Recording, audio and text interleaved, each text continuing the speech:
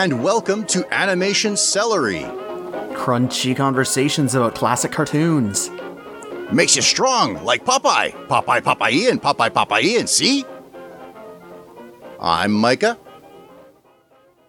And I'm Matsy. On that note, each week we give each other some cartoons to watch and then review and discuss. And we are going to do that as we always do this week. But also, as we always do, let's talk about some other stuff first. Micah, talk to me about some other stuff first. I watched some segments from The Great North. Okay. Because I had to see Honeybee's butt. Oh, yeah, I posted that on Twitter. Yeah, you did that too. And you know, on review, I think it's not that bad. Her butt or the show? Oh, the show is fine. Okay. But it didn't seem that exaggerated to me. Like, maybe in the context that everybody in the show has no butt, basically. It is, but just from a drawing perspective, I think that it was acceptable. Like, it wasn't overblown. I guess compared to, like, because this is basically the same art style as Bob's Burgers. And so you're looking at every character from the 11 or so years that Bob's Burgers has been on, and every character that's been introduced in this Great North. And she's the only character who has had a really defined butt. Actually, it's funny. The rest of the characters have, like, baggy clothes or a jacket on or something. Yeah. Something that I liked, I didn't mention it, but it is something that I've noticed, is on the rare occasions when Judy is not wearing her coat, I like the fact that they drew her with weird, small, awkward breasts. Because she's 16. And you can compare that to, like, Tina from Bob's Burgers, who has, like, this full woman's chest. It's like they kind of realized with Judy, is like, this is the kind of chest that a girl this age is probably going to have. And it's neat that they did that, because, you know, drawing a female chest in a cartoon is kind of an all or nothing thing. And I like that they went with a mid-tier. Seems like you've introduced... I have to go find more clips for my male gaze to go over. I only have one other item for cleanup. So a Space Jam trailer came out. Oh. Have you seen that? No. Oh, man. Okay, so Pepe Le Pew was nowhere to be seen in it. But everybody else was there. And I mean everybody. So if you haven't seen this, like, the Iron Giant is in it. What? Yeah. The guys from Clockwork Orange are in it. What? Cesar Romero and Jack Nicholson Joker are in it. I'm not kidding you. What? The Flintstones are in it. Wait, the yes. Flintstones? Scooby-Doo is in it. Did Disney buy Hanna-Barbera? No, wait, this isn't Disney. This is Warner Brothers. Yes. Does Warner Brothers own Hanna-Barbera? I guess they do, don't they? When they're actually playing the game inside the cyber reality, the audience is filled with Warner Brothers properties. Okay. Pennywise the Clown is in there. What? I know. What they should have called this movie is Ready Player 2. It's striking, isn't it? Because they've used all the same people, more or less, right, for these crowd scenes. That's so strange. Isn't it? Heck, one of the funkier ones in the background, Cheetara from the Thundercats is in there. Okay, I've completely lost track of who owns what cartoons anymore, I guess. I know they did a Thundercats reboot recently. I can't remember who published it. It was on the WB, so... Or, was it? Okay. Not on WB, sorry. It was on Cartoon Network, I guess. Oh, okay. Yeah. Oh, yeah, okay, yeah, I guess that makes sense. Yeah. That's wild. Isn't it? So the trailer filled out a little more that there's like a father-son thing going on, that LeBron wants his son to be a basketball player, but his son wants to be like a nerd. And the son ends up getting trapped by artificial intelligence Don Cheadle. And in order to win him back, LeBron has to play a game with Toons as his, the Rejects as his team. So, like, the other team is a bunch of, I guess, each one is more distinct than the Monstars. But, you know, like there's one that's kind of a mechanical guy and another one that's kind of an energy woman or something. It actually led me to think, you know, the Monstars were okay. And these guys are, I guess, okay. But what they should have done is they should have given the Looney Tunes more time. I was thinking what they ought to have done is split the Looney Tunes among teams to have the villains all on one team. So, like, to have Elmer Fudd as the point guard. Yeah. So Yosemite Sam. Yeah, and, you know, like the hair monster and the wrestler. Yeah, Pete Puma would be great. And it would be fun to see, because you get more time with them as opposed to, like, you know, these other weird characters that we didn't come to the movie to see, right? But that's really weird. I'm starting to think like they should have called this, like, because this is like you said, it's like his son's trapped by a AI. Mm-hmm. They should have called this Cyberspace Jam. Oh, that'd be a good idea. Yeah. Anyway, I bring it up a second time to have a lot of discussion for a movie I won't see. Yeah. If between now and then, even as much as one listener, one celery stalker asks me to see it, I will see it. Oh, careful, because I know at least one who probably will. Well, then I'll already have a topic set up for one of these beginning chats. Anyway. Well, also, don't go to a theater. No. I'll buy it off of whatever platform it's on. Yeah. Oh, I guess they're doing it that way now. Yeah. On demand or in theaters or whatever. That's my whatabouts. How about you, Matsy?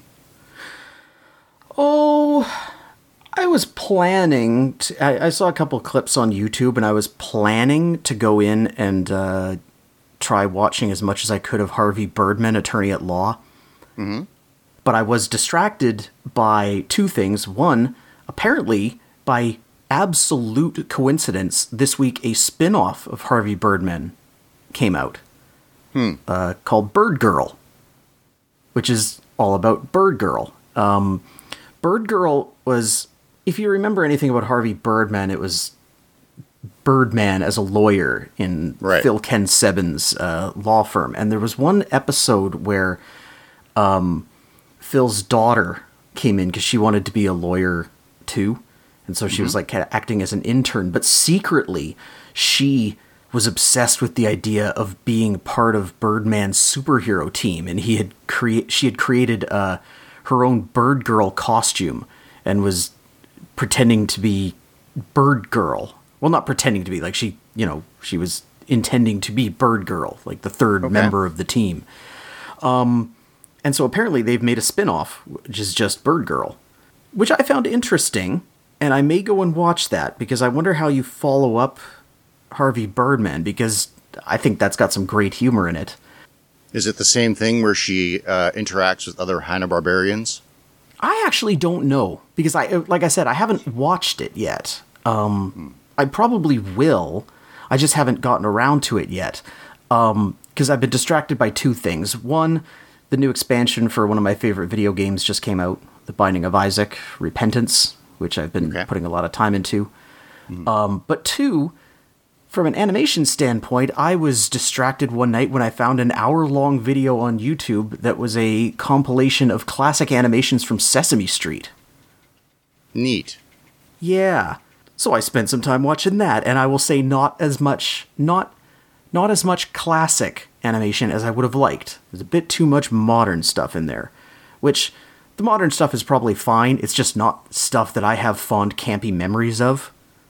I wonder if there's actually that much classic animation to begin with, that we weren't watching the same 5 minutes of animation every day. I mean, that's true. Like, I sort of had this moment, I'm thinking like, well, what else would I have wanted to see? I mean, sure, they only showed the one segment of the typewriter, and there's theoretically 25 more of them. Do I really want to see all 25, or is the V enough? Right. But also there's, I know that there's a little song about 10 turtles on the telephone, which was not in that. But it had the stuff that you want to see. It had, let's see. It had the Ladybug's Picnic. Okay. It had the pinball game. Yeah, that's what everyone wants to see. Yeah. There was one about the King of Eight, and it was stop motion, and it was really good stop motion. Like, it was a high frame rate. That's something that I was impressed by. It was the quality of the animation, or if not the quality, just the amount of it that's in there. Like, they really went with a whole bunch of different experimental genres and stuff. Like, there's a stop motion thing about the super guy who's just a little guy painted on a glass, and it's this stop motion thing where all the characters are just painted onto like glasses and mugs and things. So like those glasses and mugs are all moving around, and also the pictures painted on them are moving around. Okay. Which, like, yeah, they put a lot of effort into that. There's a fun little animation that I remembered about a little girl who was going to the store to get a loaf of bread, a container of milk, and a stick of butter. Hey. Oh. I wonder if that's alluded to by that Johnny Bravo cartoon. Possibly. Same list of things. Yeah. I wouldn't doubt it. There was Cowboy X, the cowboy who rides into town with an X stamp and just put X's on everything. I don't remember these very much. Really? Yeah. Huh. Oh, well, maybe you should go watch it again. Yeah, it's a different era to mine, or different ken to mine, right? Because, like, I was thinking about all that stuff that was on public access stuff, right? Or not public access, but on PBS, right? So yeah, a lot of British cartoons, British stop motion stuff. Oh, yeah. Oh, yeah. I mean, I have vague memories of, like, Noddy. Anyway, yeah, I just thought it was really interesting to see. He's like, oh, yeah, I remember, like, half of these, and then the other half are from after I stopped watching Sesame Street. But I was really impressed by the variety of animation and the experimentalism that they are allowed in their cartoons. There's this one weird one, which I did remember of. It was just these 6 colored circles with this weird, like, echoey a cappella singing going on while these mathematical lines are being drawn around the circles and making, like, shapes in them, and they're turning and things. It's really hard to explain. I'll give you the link to it after this, and maybe I'll post it on Twitter is what I'll do, because this, I mean, I'll post to the whole thing, but maybe I'll also do a timestamp to this particular one, because it's really weird, and you look at it, it's like, this is really artsy for Sesame Street. I can conjure the kind of thing to mind. It's a shame that I think modern Sesame Street is kind of hard to watch. Well, half of it is Elmo. Yes. I mean, literally, like the show used to be an hour long, and now it's like half an hour long, and the other half is like Elmo's World or something. And then half of what's actually Sesame Street is devoted to this fairy character whose name I don't even remember. Yeah, I dislike Elmo, but my prior cat, that was what she would watch on television. Really? So, yeah, she was, like, fascinated. That's weird. Well, I mentioned Dots and Lines. Do you have anything, you want to add anything about Dots and Lines? Well, as it happens, you recommended I watch The Dot and the Line. Wow. Yeah, secondary title, A Romance in Lower Mathematics. So, just like those Sesame Street shorts, this is kind of experimental. Mm-hmm. And that what you're looking at is like a dot and line, literally, for the characters of this cartoon. This one's adapted from a book of the same name by Norton Juster. I don't think I knew that. Yeah. Oh, well then, we'll get into it. You've unwittingly then linked your cartoons again. They have 2, well, they had one link that I was aware of. Now I know of 2. Yeah. this one is technically directed by Chuck Jones. That's how it's credited. However, Maurice Noble, who is the co-director, on his recollection, he says that Chuck Jones worked on it, and then the producers didn't like his stuff, so essentially they tasked Maurice Noble to remake it. Oh, it's one of those. Yeah. Like how that, like the movie Labyrinth, the screenplay is attributed to Monty Python alumnus Terry Jones, but they actually totally rewrote it to the point that Terry Jones was like, no, it's not as good anymore. Yeah. So according to, like, this is something that Chuck Jones didn't refute, so I guess we take it as truth, that Maurice Noble is saying that Chuck Jones was so upset that he came into his office in a rage and was like throwing stuff off the shelves. I didn't know this cartoon had such a violent history. Yeah, it's funny to think of Chuck Jones being like that too. Yeah. Did he point a shotgun at Maurice and Maurice put his fingers in the barrel and then he got black-faced? Yeah, the other credit that I'll note here that was pretty interesting is there's Don Foster is listed for typographics. Okay. And the text that's involved in the mostly the credits is that really characteristic text that follows Chuck Jones around Tom and Jerry and Looney Tunes and stuff. So I thought it was kind of nice to revisit. Anyway, the actual dot in the line, the red dot is a character that the line romantically pines for, but the dot only has eyes for a wild and unkempt squiggle. Mm-hmm. So the dot's chosen the squiggle because the squiggle's uninhibited and fun, right? He's free form and flowing around. And she harshly rebuffs the line for being dull and unflashy. So after some moping and soul searching, the line takes a lesson from the squiggle's example and tries to let go. And he experiments with himself, leads him learning how to bend at angles, and then get more complex, being able to form shapes, creating curves, and even complex patterns. When he encounters the dot again, he shows the new and improved line. And the dot is taken with his complexity and now dismisses the squiggle for its shortcomings. That's the whole story, basically. Yeah. So, I have some thoughts on this. The basic message, I think, is pretty good. That the line ups his game to be worthy. And in the process of doing it, he's got to step outside of himself. Right? Yeah. He's got to try some new things. Yeah. On the other hand, it's got like an old-fashioned idea of romance. Yeah. So it limits women and dots to just being goals. That was my take on it, too. Like, watching it, because, you know, she's perfectly happy with the squiggle. And maybe she wouldn't be happy later. Maybe she would grow out of him because, you know, she comes to, you know, at the end she sees the squiggle's flaws and realizes, like, what was I thinking? But at the same time, like, that's for her to figure out. It's not for her to be bullied into seeing someone better. Well, also, she's fickle as heck. Yes. She ditches... Well, I don't think she was ever with the line, right? But no. But twice she opts for the flashier thing that shows up. Yeah. I had that same thought. I was like, boy, this is not a good romance. Yeah, and also the old-fashioned idea that, like, if at first you don't succeed, then just keep at it, man. Fixate on this thing. Yeah. Right? So, in some ways it doesn't age well like that, but it is interesting. Like, it's a weird cartoon for one. It's 10 minutes long. So it's a little longer than most. Yes, So I remember seeing this cartoon once as a child in, I guess it would be the Tom and Jerry block. And, you know, I'm a kid. I'm not into cerebral things like that.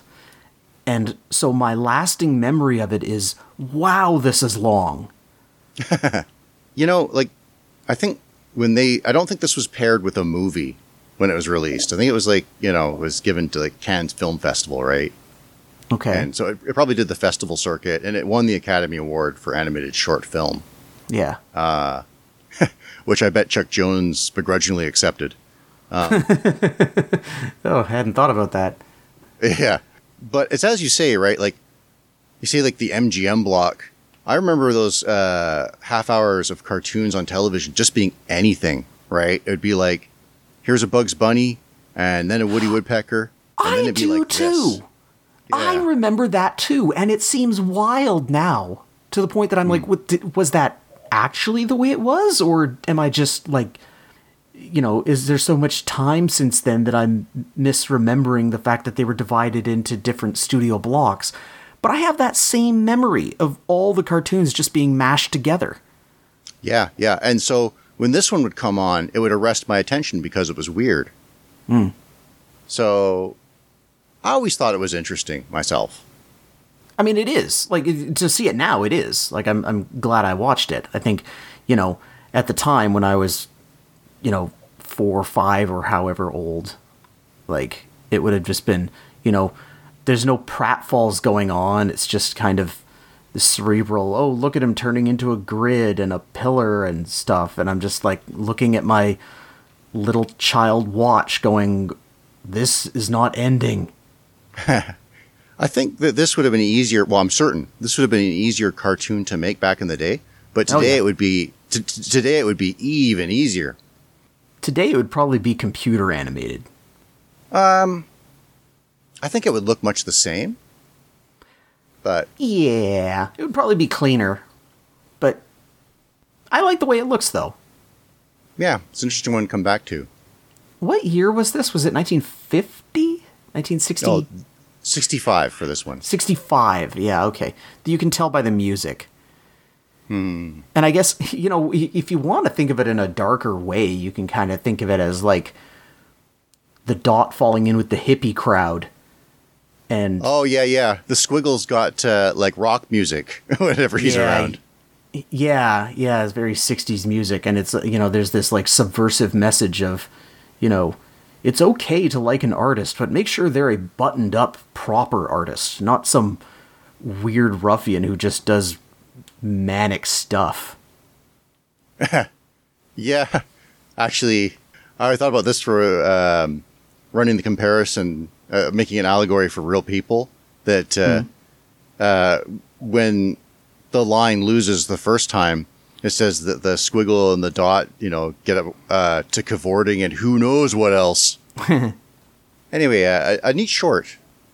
So, I gave you a couple cartoons. How about we discuss the first one? All right. Well, I will go with the first one chronologically, because this is 1940, and it fits here because it's about drawing lines. Okay. It's a Terrytoons cartoon. They're both Terrytoons, as you mentioned last time. This one is called The Magic Pencil, starring Gandy Goose, who's a character that I was not entirely familiar with. Terrytoons, looking at it in retrospect, like once I looked it up, it's like, oh, they did Mighty Mouse. And I mentioned the Crows previously, Heckle and Jekyll. Yeah. Gandy Goose was one of their early cash cows to some extent, along with Farmer Alfalfa. This is a cartoon featuring Gandy Goose and his apparent roommate, Sourpuss, who is exactly what he sounds like, which is a cat who just kind of hates everything. And he's one of those cartoon characters that we mentioned in the first episode, who's a jerk for no reason. He's a quasi Jimmy Durante too, kind of. Yes, he's a quasi Jimmy Durante. And Gandy Goose, I didn't catch this at the time, but supposedly he's modeled after Ed Wynn. And to make a little tangent here, that's kind of something that I miss from these old cartoons. The idea that they could do these celebrity parodies and you knew who the celebrities were. Because, there are very few celebrities in the modern age where you can make a cartoon version of them and you immediately know who they are. Like, it's like Arnold Schwarzenegger, and that's kind of it. But, back then, you need somebody with a big nose, it's Jimmy Durante. You need someone who's kind of creepy, it's Peter Lorre. Even, as far forward as the Corpse Bride, there was a Peter Lorre parody in that. Those personas still persist today. I don't think a lot of those classic comedies hold up that well. But the thing I do like about them is that the character actors are there to be silly. Yeah. And now I think you're saying that you don't have celebrities you can do that on is because they're all too dignified. They're too cool, right? I guess, yeah. We don't really have the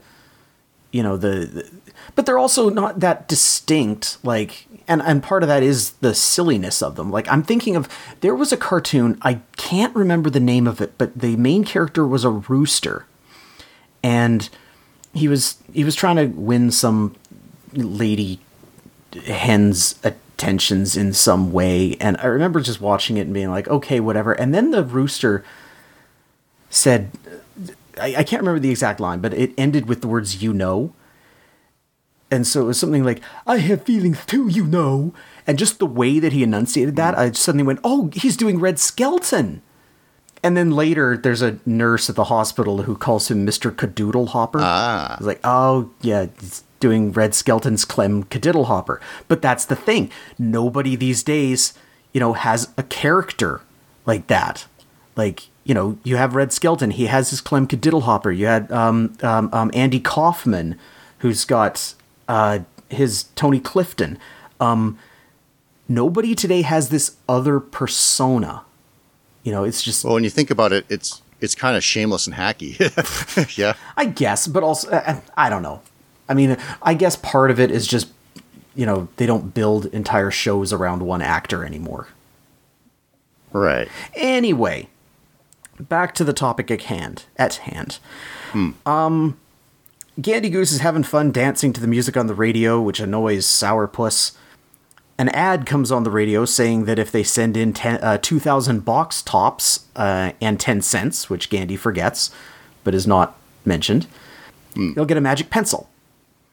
And so Gandy goes to the kitchen, rips off a bunch of box tops, throws them in the radio, and gets a magic pencil. And swiftly learns that this pencil just, whatever he draws, comes to life. And so he's amusing himself drawing, like, music notes and saxophone and things. And Sourpuss, because he is one of those cartoon characters who's a jerk for no reason, gets angry at this and starts chasing around the things that Gandy has drawn, which prompts Gandy to play a little prank on him by drawing a stick figure lady cat, who he immediately falls in love with, and then taking the prank further by drawing a villainous stick figure cat to steal the girl. Yeah, it's funny when he first draws the lady cat, I was thinking about her body, right? Yeah. Is she just really thin? And I like that it just doesn't matter, right? That Sourpuss just looks like, like, what a face. Oh, yeah. Yeah. So the stick figure girl is not interested in the villain, so the villain absconds with her, as villains tend to. And so Gandy and Sourpuss join forces to save her from the old tied to a log in a sawmill thing. They defeat the villain and get the girl, and because everybody in this cartoon is a jerk, Gandy then sucks the girl back up into the pencil and gets rid of her, which prompts Sourpuss to grab the pencil and toss it down, and it shoots into the sky and turns into some marching band guys playing that song that I showed you a YouTube video of, and I can't remember the name. The Girl I Left Behind. Yeah. That's that. All right, go ahead. Yeah, that thing. So, yeah, this is, that's the thing, the main takeaway that I had from this is, like, this is the old cartoon where, just to keep the plot going, every character is a jerk to every other character except when they're not. This prompted me to watch a whole bunch of other Gandy Goose cartoons. Okay. Yeah, I really like him, actually. And I like him and Sourpuss as a duo. Gandy Goose, sometimes he's like a teenager maybe, or like he lives with his parents, and other times he's living with Sourpuss. Well, cartoon characters just live wherever they have to make the plot work. Right. I think these two are linked by intellect. They're friends because they're like the perfect match, right? Okay. And Gandy Goose, what I like about him is that he really is nuts. Like, the old Daffy Duck is nuts, but he's like an antagonist, right? He just wants to be a jerk. Yes. I think Gandhi Goose has something beyond sociopathy. Right? Where whatever he does is purely just because it's like what entertains himself, right? Right. I'm sort of thinking of the early Woody Woodpecker here as well. Yeah, but even Woody Woodpecker is just a jerk, right? Like, well, to some extent. I mean, he'd become a little less of a jerk later. Actually, now that I'm thinking about it, there's a good Woody Woodpecker cartoon that I should make you watch at some point. Yeah, he gets sanitized. Yeah. But yeah, Gandhi, like, I noticed that he has this laugh that they were trying to push as his little catchphrase. Yeah. I assume he does that in other cartoons as well. Well, that's the thing, is that I don't even think he acts in his own self-interest half the time. That he just does things, that in the moment he thinks is amusing, right? Like, his parents probably wondered why he lit the house on fire, to be like, the devil made me do it. Is that like literally what happens in a cartoon? No, not literally what happens. Okay. But he's that way, right? Where it's just like when he's in trouble, he doesn't have any kind of like his mood doesn't really temper to the situation. I think he's kind of like he's got the sort of amorality of a Grand Theft Auto player. Oh, okay. Like yeah, like Grand Theft Auto clicked to me what it was about when I was watching a kid play it, and the guy was like riding a dirt bike and sideswiping people, and like the police were chasing him, but he stopped to drive up on the rail of a bridge and hop on the wheel to make an achievement. So I think that's Gandhi Goose, and I think the only safe place for Gandhi Goose is Arkham Asylum. All right, yeah. That's kind of what this cartoon is. I mean, the idea of it's kind of sad actually and I guess other cartoons did this better later, but like the idea that they have this pencil that can do anything and it just comes down to a kidnapping chase. Yeah. Actually, there's a good Gandhi and Sourpuss cartoon called Tricky Business. It's similar in that they get a free run at a magic shop. Like they go in there, but the clerk isn't there, right? The sign says like, I'm out for 5 minutes or whatever. Yeah. And they just decide, all right, let's go in and play with everything. Sure. And the magic pencil makes an appearance in that one too. Oh. Do they handle it the same way? Or they play with it less. Yeah, like they draw drinks for themselves on the wall, but yeah. Yeah, I think that's to wrap up my review of it, I would be they don't do enough with the magic pencil. I mean, it drives the plot forward, but it's not the main part of the plot. It's like, they draw a car on the house, they draw some stairs to get up to the cabin, whatever. But it's really just a plain old, here's a villain who has captured a girl, and now heroes have to go and rescue him. Or rescue her, I should say. Yeah, no morality play for the fact that he created life and erased it.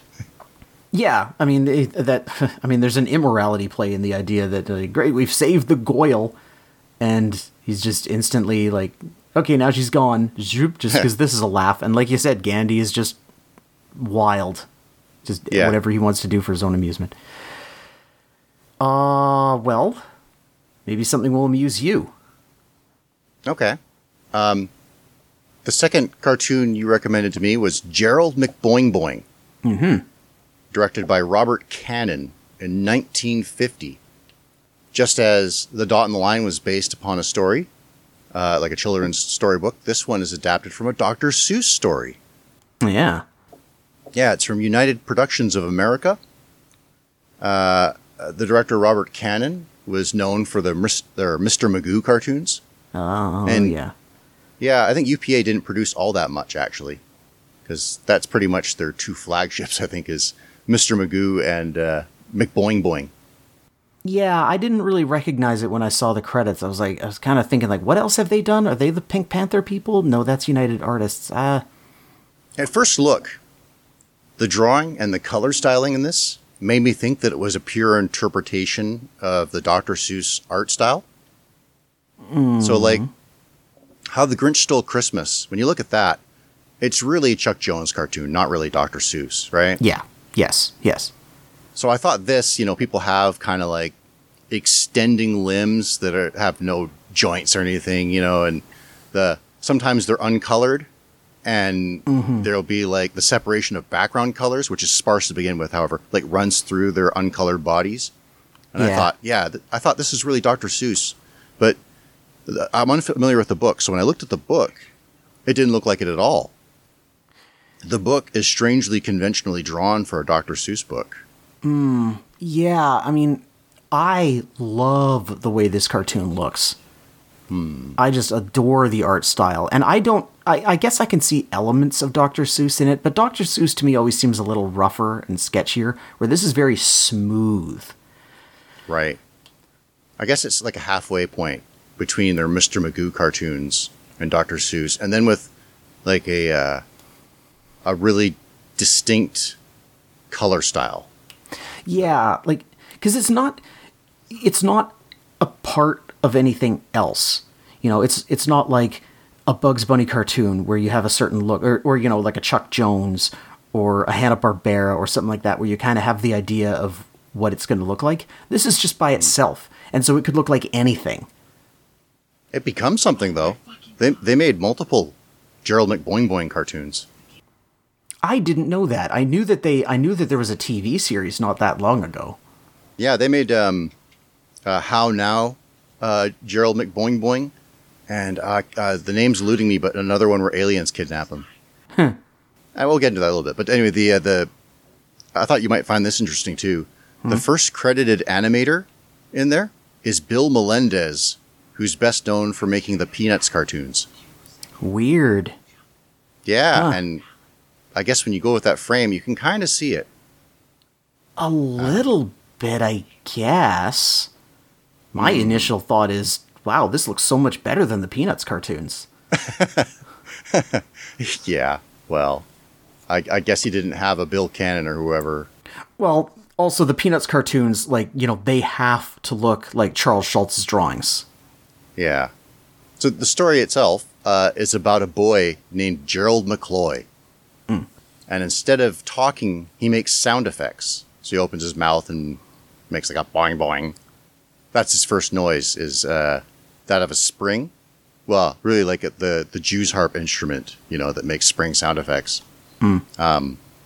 So the doctor can't cure his condition, and the school gives up on Gerald. Neither can the boy have any friends, because he's ridiculed for being a sound maker. Yeah, I call foul a bit here. I think he would have friends. If only for the novelty, right? There'd be a group of boys that would keep him and like that he was this oddball. Well, and I think his thing reads more as a talent anyway, that, people would really like to hear the things he does, right? Yeah. It's something that gets me in various stories, like how nobody wants to be the friend to the superhero, right? It never makes any sense. Like Hercules, remember Disney's Hercules? Nobody wants to be friends with the super strong kid. No way. They all would want to be friends with him. Yeah. At any rate, it thrusts the story that he doesn't fit in anywhere. Actually, did you watch any of the modern adaptation? I've seen a little bit of it. So there was a cartoon, like a regular series for Gerald McBoing Boing in 2005. And it was... it kind of serves, I guess, as like a 21-minute CNC, where little kids can figure out what things make what noises. Yeah, kind of, right? In the show, they have characters who can speak. He's got friends in some segments called Janine and Jacob. Yeah. And you could see how he would associate, actually, because in his original cartoon, he just kind of makes random noises a lot of the time. And in the 2005 one, he makes his noises contextually. So like when one of them is in trouble, he makes an alarm noise. Which is how it would probably go. Yeah. I wonder, what was the release date of that cartoon compared to that live-action Transformers movie? The live-action Transformers movie was 1985, yeah? No, the live-action. Live action. Oh, because you're thinking of Bumblebee Talks with radio sounds, right? But now that I'm thinking about it, I think that was probably something like 2006. Yeah. That's kind of a funny title to revitalize, huh? What, Gerald McBoing Boing? I mean, I guess not. I guess it's a Seuss book, so. Well, it always has. I mean, people are always revitalizing everything, but it's it's because it is a beloved cartoon. Yeah. I mean, it's people nowadays might not be super familiar with it, but at the time, it was pretty famous. Let's see. Transformers was 2007. 7. Okay, a little later than I thought, but all right. So, in the plot of the storyline, with his parents frustrated, Gerald McBoing Boing, that's his nickname, by the way, that the kids gave him. He runs away from home with all the cliches. So he climbs down a knotted bed sheet, and then he's got a stick and bindle over his shoulder. Yep. And he's about to jump on a train and ride the rails. And actually, you're liking the look of this film. I thought this is the highlight, is the moody animation of him running away. Yeah. Pretty interesting. Yeah, I noticed that too. So he's saved by, he's tracked down by the owner of the NBC radio station. They don't name the station, but whenever he would name it, he instead kind of, maybe he's a McBoing Boing himself because he xylophones in the air. Dung, dung, dung. Well, he has an actual xylophone. Oh, does he? He pulls it out of his coat. Every time he needs to say it, he pulls it out and goes, doom, doom, doom. Oh, I guess in the future, Gerald will do that for him. Anyway, he's been on a hunt for weeks to find this famous boy who makes sound effects so that he can hire him as a specialist for radio dramas. Mm-hmm. Yeah, there's like a cowboy radio drama, and he makes all the noises of like the boot spurs and then the shootout and all that. And that leads to fame and fortune and the pride of his parents. You know, what's kind of funny is this kind of makes me think of Quillen Doc from the Backwards Boy one. Yeah, kind of, right? Yeah. Yeah. I can see that. This is a charming cartoon. I liked it. I did watch one of the other ones. It was How Now Gerald McBoing Boing. Or maybe it was How Now McBoing Boing. Anyway, it makes me think these are kind of going to run similar. So in that one, there's a speech therapist who's tasked with figuring him out, right? And and the speech therapist is really like stressed out because he thinks he'll be ruined if he can't cure this boy. Oh, yeah. Yeah, there's like it's funny. His peers are 3 other speech therapists who walk in a literal line. I mean, like a vertical line. So it's a pair of legs and then a head and another head and another head. So like when they join together, like one starts walking into the other one and then collectively they walk into the third one. That's a weird gag. Oh, it's really funny. Sounds cool though. It's really, I'll skip to the end where he's actually figured how to cure Gerald. And he's accepted into the group. He's literally accepted into the group. He walks in and they're stacked 4 high. That's cool. Yeah, the way he figures it out is that when you make a phone call across the ocean, or like you make a phone call to another country, the phone company has a way of unscrambling their French language or stuff like that. To where they actually play it backwards or whatever. Anyway, so The thing is, they figure out that when Gerald makes a phone call, like to France, to then make a long distance phone call from there, use the directory there to call back to America, he can communicate with his parents. Okay. Yeah, also kind of charming. Like they put a lot of thought into that. Yeah, there's not a lot of these cartoons. There's probably about the right amount. Like this, that one also did the Dr. Seuss style rhyming. Mm-hmm. And the one I read that people don't like, the one where he gets kidnapped by aliens, doesn't. I think it's the biggest departure.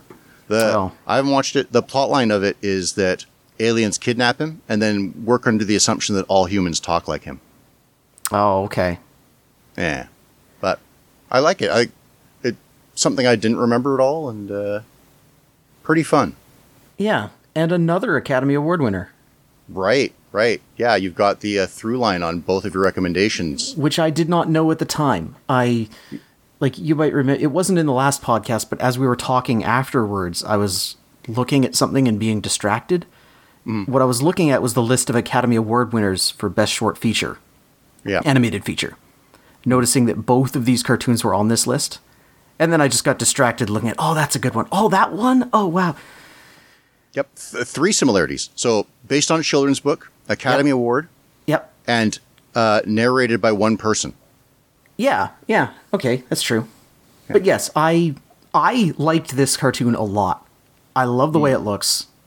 And I didn't go into it expecting to like it that much, because I remember seeing it before and thinking, yeah, okay. But, watching it again, I was like, oh, actually, this is really good. Yeah, and I like the acting too. Well, I like the hysterics of Gerald's father.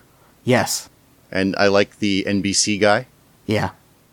It's weird that the mother basically doesn't have any lines, but I guess that's because they didn't want the narrator to do a woman's voice, but... Yeah, I guess. Anyway, pretty cool. Let's see if the second cartoon I recommended to you is any cool. No. Although it led to something cool. Okay. All right, so the other one that you gave me is another Terry Toons cartoon called... It stars the Mighty Heroes, and it's called The Ghost Monster. The Mighty Heroes is a superhero parody group that was made for TV in 1966, I believe, for the Mighty Mouse show. I'll go more into the credits of this one later, because I think that's the meat of this story. Mm-hmm. The idea here is, in this particular cartoon, that every 100 years there's this ghost monster that comes to a haunted house outside of the town. And the Mighty Heroes are a quintet of heroes who are summoned to save the day from this ghost monster, which is harassing everyone. The heroes are rejected Mega Man bosses. Yeah. There's Strong Man, who is strong. Rope Man, who is made of rope. Tornado Man, who can turn himself into a tornado. Cuckoo Man, who is dressed like a bird. Yeah.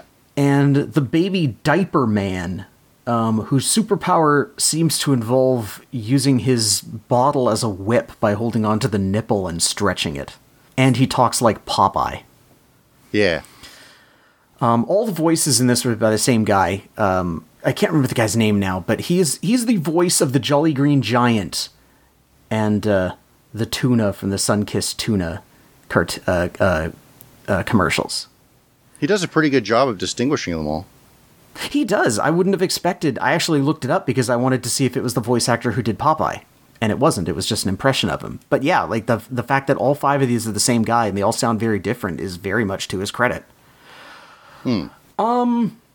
So the Mighty Heroes try to stop the ghost monster and are basically foiled at every turn by the fact that the ghost monster is a ghost and therefore incorporeal, so they can't do anything to him.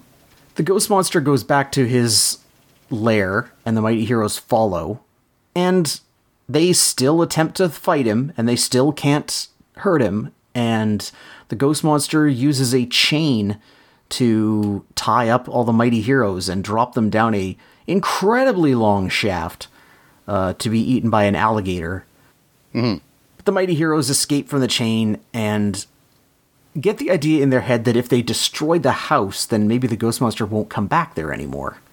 So they do, and the ghost monster decides that he's not coming back here anymore, and the day is saved. Like a good Dungeons and Dragons party, they figure out they have to blow up the house. I suppose so. So that's pretty much it. I watched this and thought, okay, it's fine. I mean, it's animated okay. It's all right for the time, I guess. There's nothing particularly special about it. Whatever. And then I looked it up. Yeah. And I looked up the story behind it. And I found the reason why you gave it to me. Mm-hmm. This is created by Ralph Bakshi. It wasn't just the reason, but that's interesting, yeah. Oh, by the way, also credit the voices Herschel Bernardi. Oh, thank you. This is basically where Ralph Bakshi got his start. Now, Ralph Bakshi is a somewhat famous animator, mostly for more adult-leaning cartoons. He's probably best known for directing Fritz the Cat and the animated Lord of the Rings from the 80s. I believe he also directed Cool World. Mm-hmm. And this is where he got his start, basically, working for Terrytoons as an animator. He created The Mighty Heroes as a superhero parody. And I was hoping that this was a parody. Because when I saw it, I thought, these guys are so inept. It's it's like 60-40 that they're aware of how inept they are, or they really expect this to take off. But Ralph Bakshi, no, he knew this was a parody. And so I think that's where the real historical interest here is, in that this was the launching pad for Ralph Bakshi's career. Do you remember at the end of Cool World when some of the humans become toonified? I never saw Cool World. Okay. Well, one of them turns into very much Strongman from this. Okay. All right. Huh. That's interesting. Yeah, and you know, I it's weird. I don't really like Ralph Bakshi, but my concept of him is based on like Fritz the Cat, right? And these strange 70s films where you got to do whatever you wanted. Yeah. I like this a lot better with its kind of more rigid animation style. And I think there's one thing that is quintessential Ralph Bakshi, and that's like this weird snap jump cut that happens for like gestures and expressions where somebody just, like, there's no betweens, right? It'll be Diaper Man looks to the side with a grin, like bonk, right? And like in a cartoon like Ren and Stimpy, there will be a sound effect like I just made, right? There'll be like a breaking window sound or something. Yeah. But in these old Ralph Bakshi things, there's not. Probably half born out of budget, but also it just kind of became his style too. Yeah. And I think John Kricfalusi kind of learned under Ralph Bakshi at some point in his career. Right. I believe they worked on, I think it's the new Mighty Mouse Adventures. Yeah, I would always call it that. It's Mighty Mouse, The New Adventures, but yeah. Oh, okay. Yeah. I remember there being a Beanie and Cecil cartoon that I saw one time. And it was like, I remember seeing it at one time and thinking, well, this is weird. And then seeing it in retrospect and going, oh, John Kricfalusi's fingerprints are all over this. Right. So yeah, I don't know. I mean, it's cool to see. I like superhero parodies. Like, you don't really see them very much. You know, usually it's people making up their own superheroes who are either they're trying to take them seriously, or they're joke superheroes in a world of other serious superheroes, or it's a really, really jokey superhero that is like, they're not even trying to be serious. Powdered Toast Man, maybe. Right.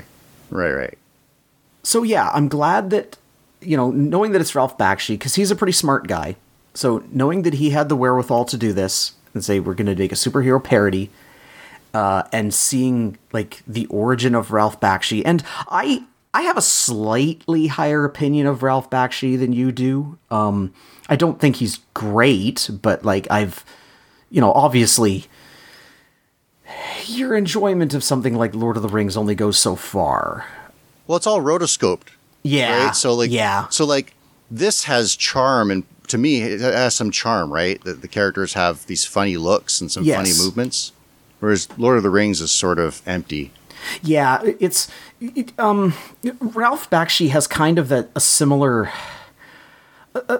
philosophy to Don Bluth in how much animation, like having things animated quite realistically. Like, which is one of the reasons that Don Bluth left Disney, was because he wasn't happy with how limited the animation was. And so, you know, you look at, you know, something of his, like an American Tail or All Dogs Go to Heaven or whatever. I remember seeing a Winnie the Pooh segment at some point, and I remember it was this segment of Rabbit being in some scary woods. Probably the best, yeah. And I just remember thinking as I was watching it, it's like the way this is animated, this is Don Bluth.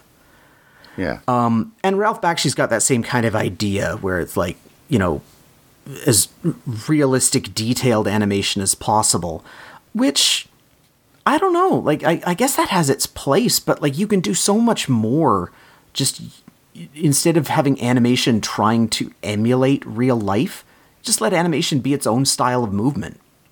Like that's so much more interesting. That's not this cartoon though. No, this cartoon, like I said, like this is the beginning of Ralph Bakshi's career, but he did not have his hooks into this. This is like pure, you know, this was I think I said this was 1966. If you imagine a cartoon in 1966, it's pretty much like that. You know, it's interesting as I like do research for cartoons. Ralph Bakshi's got his hooks into so many of them. Yeah. Like, I would never have guessed that he was like the visual force behind the original Spider-Man cartoon. I didn't know that either. Was he? Yeah, and it's weird looking at these cartoons and just seeing him on everything. Like, whoa. He was like a real force back in the day. Oh, yeah, so you mentioned that he came back with the Mighty Mouse The New Adventures. Yes. Well, there are Mighty Mouse The New Adventures episodes. There's one that has Gandy Goose in it. Oh, yeah, I read that. Yeah, it's not a great one. But the other one, he's got another one that guest stars the Mighty Heroes. And both of those instances, like as a little kid, I didn't have any connection. I thought these were just made up, right? Right. For just like weird gags. Yeah. The Mighty Heroes one. So the Mighty Mouse The New Adventures takes place in 1987. And they've moved time ahead for the Mighty Heroes. So they have gotten out of the superhero business and have formed a accounting firm of man. That's not bad. That's all right. Yeah, it's pretty funny. That's good. Yeah. That's a nice gag. That's the better one to watch for one that alludes back to an old Terry tune. They've got some funny. That whole one is pretty funny. There's like the villain has stolen all the numbers in town. But he's foiled himself because he demands like $10 billion. Like, we have no way of knowing. Oh, that's good. That's a good gag. Yeah, maybe after this, go check out the Mighty Heroes episode of New Adventures. Yeah. I guess to close the book on Terry Toons, they were sold and splintered in various ways, and as far as I can tell, the rights to the various entities of the Terry Toons name are kind of scattered to the winds at this point. Like it's hard to tell who owns what. Like Viacom owns some of it, but some of it is just, you know, people are content to go, well, it came out at this time, so it's public domain now, so who cares who owns it? But yeah, the Terry Toons, you mentioned that you kind of forgot about Terry Toons all the time. Yeah. And I guess the reason for that is that it kind of no longer exists as an entity. It's just kind of splintered everywhere. It should be like DC Comics would buy other comics, like Shazam / Captain Marvel, right? They bought that from Fawcett Comics. It should be the same way. Like I would like to see Warner Brothers acquire Gandy Goose and Sourpuss and fold them in. Yeah. That'd be pretty neat. Yeah. Why not? Well, I think that's 4 up and 4 down for us. So for this next week, we decided to take one episode from a 90s show. Yeah. So here's mine. I would like you to watch the first episode of The Legend of Calamity Jane. Oh. Yeah, slip of the whip. That wasn't an O like I'm annoyed. It's an O of relief. Because I was 100% convinced that you were going to make me watch Stop the Smoggies. Why? Oh, it's because I think I role-played in a venue that I was whistling the tune, right? Yes. I saw that and I was like, oh no. All right, The Legend of Calamity Jane. First episode of that. All right. You were saved. Yeah, okay. For me, I thought about a few different things, and I decided, you know what? If we're doing 90s, let's go 100% 90s. Let's go the 90s-est thing I can think of. Right. I want you to watch the first episode of Little Shop. Oh, neat. Okay. It's called Bad Seed. All right, sounds cool. I'm down for it. All right, so I got Calamity Jane, and you got Little Shop. Little shop. Yeah. You already know. Okay, cool. Well, that's going to do it for this week. If you have any feedback, and I hope you do, we would love to hear from you. I'm on Twitter at ACMatsy. I'm on Twitter at DrabSwatch. And make sure to subscribe to whatever thing you're listening to this on. Probably Spotify, based on what I'm seeing. But go ahead and subscribe so you don't miss an episode. And you'll see it next time when we talk about 90s shows. And until then, remember the Celery Stalker slogan. That's a very odd thing for a young boy to say.